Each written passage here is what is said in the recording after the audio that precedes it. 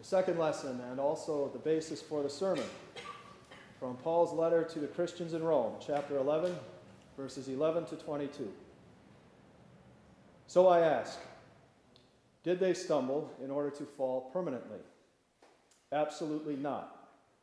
Rather, by their trespass, salvation came to the Gentiles to make the Israelites jealous. Now, if their trespass meant riches for the world, and their failure meant riches for the Gentiles, how much more will their fullness mean? I am speaking to you Gentiles, for as long as I am an apostle to the Gentiles, I am going to speak highly of my ministry.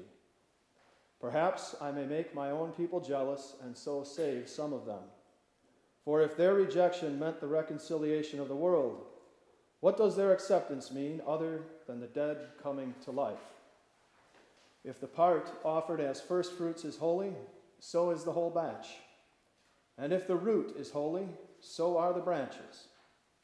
But if some of the branches were broken off, and you, a wild olive branch, were grafted in among them, and share in the rich sap from the root of the olive tree, do not boast that you are better than the branches.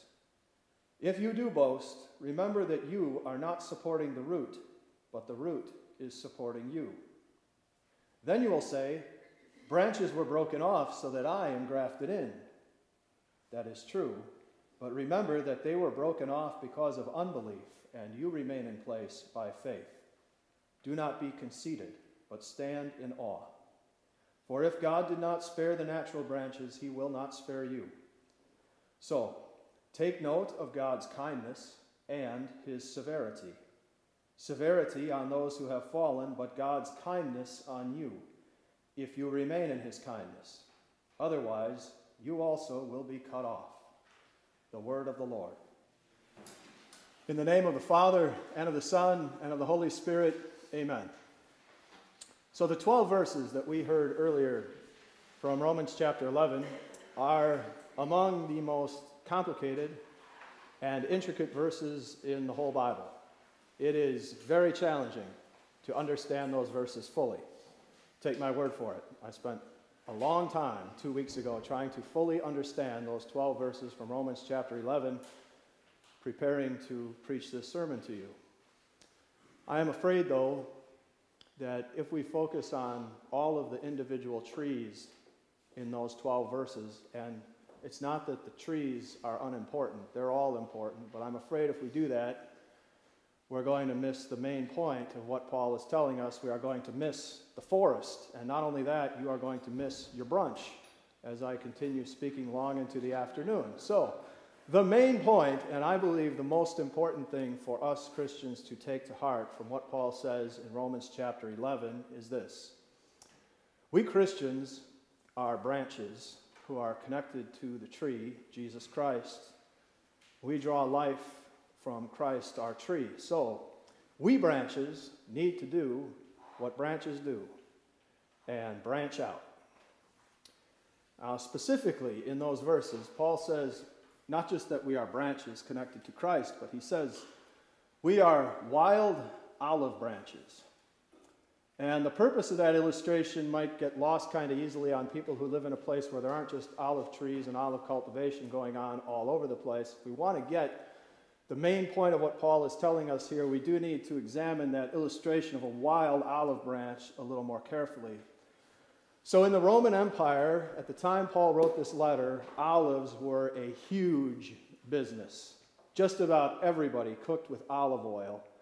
And if you cooked with anything other than olive oil, you were actually looked on as sort of semi-barbaric. Now, a large portion of the population was rural, and a big chunk of that rural population worked cultivating olives. It was such a big business that there were laws in many parts of the empire against cutting down any olive tree for any reason ever.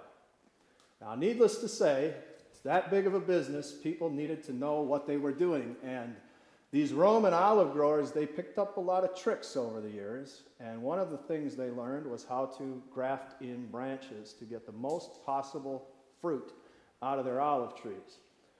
So what they did was, when a natural branch that had been connected to a good olive tree, when that withered up and stopped producing fruit, they'd cut it off, throw it on the pile, probably of firewood.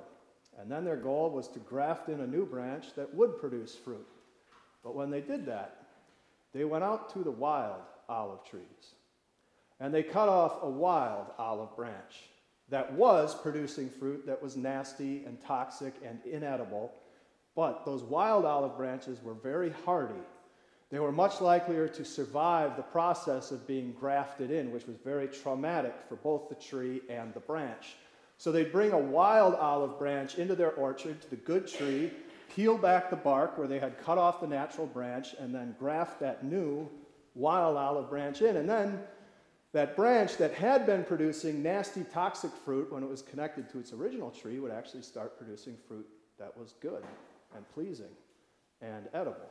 But even after that wild olive branch was grafted in and started producing good fruit, the work was far from over, because those wild olive branches were hardy, but they could die very easily if the gardener did not give them special care and special attention after they were grafted in, because after all, they weren't naturally part of that tree. So in order to survive, in order to stay connected and keep producing fruit, the gardener had to show that new wild olive branch special care and attention.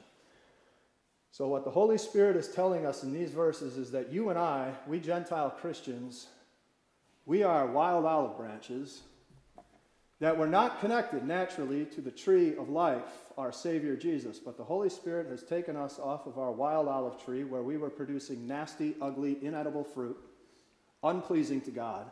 And he has grafted us into the tree of Jesus Christ by giving us faith in Jesus. Now, from Jesus, we draw our spiritual life, the forgiveness of sins, the promise of salvation. And not only that, but because we are connected to the good tree, Jesus Christ, we produce fruit, good works that are pleasing and acceptable to our Heavenly Father. But the warning in these verses is this: we need to remember that we are wild olive branches that have been grafted into Jesus. We were not naturally connected to him, and because we have been grafted in, we need special care, special attention from our gardener, the Holy Spirit, in order to keep us connected and keep us strong in our Savior and keep us bearing good fruit that is pleasing to our Heavenly Father. And if we don't receive that special care and attention from the Holy Spirit, the same thing will happen to us as happened to the natural branches. We will be cut off and used for firewood. Now, if that sounds a little scary, if that sounds threatening, that's good. It is. There is a threatening tone in these verses. If you don't feel a little bit threatened by that, you might not have been listening very carefully to what I was just saying. Paul is telling us in these verses, look, there were natural branches connected to the promise of Christ. And if those natural branches could wither up and die and get cut off, don't think the same thing can't happen to you. It can.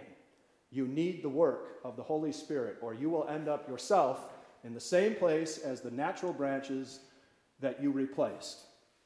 Now, God does not tell us this because he enjoys scaring us or because he hates us. God tells us these things for exactly the opposite reason. He warns us this way because he loves us. And the last thing he wants is for any of his beloved wild branches that have been grafted into Christ by the Holy Spirit to lose their life and be broken off. It is in love for us that God warns us. Do not be conceited, but stand in awe. For if God did not spare the natural branches, he will not spare you. He also reminds us, you remain in place by faith. So if we do turn away the care of the Holy Spirit, we will lose our faith, and God will not spare us any more than he spared his natural branches. Now I know that this is a theme, a warning that we hear over and over and over again in the season of Lent. I know. We need to make use of God's word. We need to remember our baptisms and the grace that the Holy Spirit showed us there. We need to be at the altar to receive the Lord's Supper often so the Holy Spirit will work on our faith and keep us strong in our connection to Christ. There is a reason that this theme recurs so often in the season of Lent. because it's important and because God is serious about this. And spurning the work of the Holy Spirit is equivalent to spiritual suicide. And yet I wonder sometimes how carefully we listen to these warnings and how seriously we take them, or if sometimes they don't just slide right past us.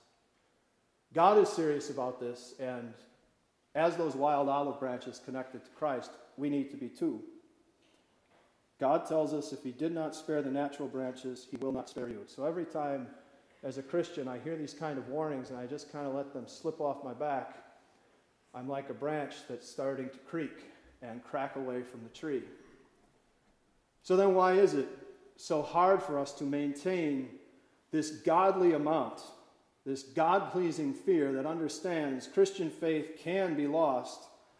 And at certain times in a person's life, Christian faith can actually be lost pretty easily and pretty fast. Why is it I want to think this could never happen to me? I could never be broken off from the tree of Christ. I believe St. Paul nails the problem very well when he uses the word arrogance or conceit. Maybe I am a Christian who somewhere inside figures that because I am an official member of a Christian congregation, there is no way this could ever happen to me. I could never be broken off from the tree of Christ. No matter how little care or attention I'm actually giving to the Word of God as a member of that church. It is to that kind of Christian that God says, do not be conceited. A church directory is not to be confused with the book of life. Don't think that just because you are a member of a Christian congregation, you cannot lose your faith. Or maybe I am a Christian who somewhere inside thinks that because I was baptized as a little itty baby and I've been coming to church every week for 60 or 70 or 80 years, there is no way that God would ever cut me off from the tree of Christ, no matter how much seriousness I give to the Holy Spirit's work.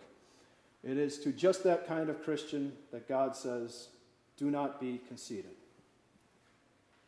Or maybe somewhere inside I think that because I give big with my time or my money, or I sit on a committee or a church council, or for goodness sakes, I'm a Sunday school teacher or a pastor, God wouldn't dare. He wouldn't dare cut away somebody as important and influential as myself. He needs me to work for him. He would never do that. It is to the pillars of his church that God says, do not be conceited. God doesn't need me to work for him any more than a shark needs more teeth. He's the tree, I'm the branch. He supplies me with life, not the other way around. And Paul says God is not going to spare anyone who goes so far in their spiritual arrogance that they turn away the tools of the Holy Spirit, the Word and Sacrament. What separates us from the pile of firewood is faith, that the Holy Spirit works in us. Not our position in the church, not our volunteer hours, our seniority, or anything else. And yet, once again, God gives us these warnings to create a healthy amount of fear, caution in our heart that it is possible to lose faith, but God does not do this so that we will become full of fear and despair about losing our faith. God loves all of his branches, and he wants nothing more than for all of his branches to be strongly connected to Christ, bearing all kinds of fruit that is pleasing to him. God loves his branches that are big and strong and vibrant and spreading. You know the type of Christian that their faith is just huge. God also loves his little branches that are weak and trembling, that are crackling with doubt. God wants to keep them all connected to Christ. And that is what Christ, God's own Son, wants too. In order for us to be connected to him, Jesus spread out his arms on another tree and paid the ultimate price to take away our sins. When Jesus bowed his head and died on the cross, he was earning the forgiveness of sins, the promise of eternal life, which is the life that we draw from our tree, Jesus. You know, once these warnings from our Heavenly Father create that healthy amount of caution in our hearts, that's when we hear our Savior Jesus say this: no one can snatch you out of my hand. And in that promise, we attach firmly to our Savior, the forgiveness and salvation that he won for us. It is in a promise like that from Jesus that we stop trembling like branches in a tornado, and we're strong. But it's also in the promise of the Holy Spirit.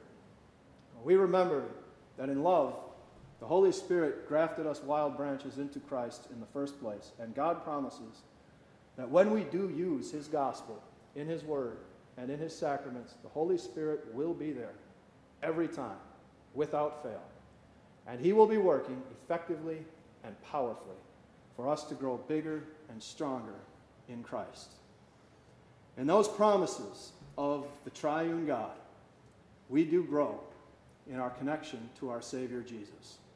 We spread out, strong in faith, as the Holy Spirit tends to our souls and keeps us grafted in. Amen.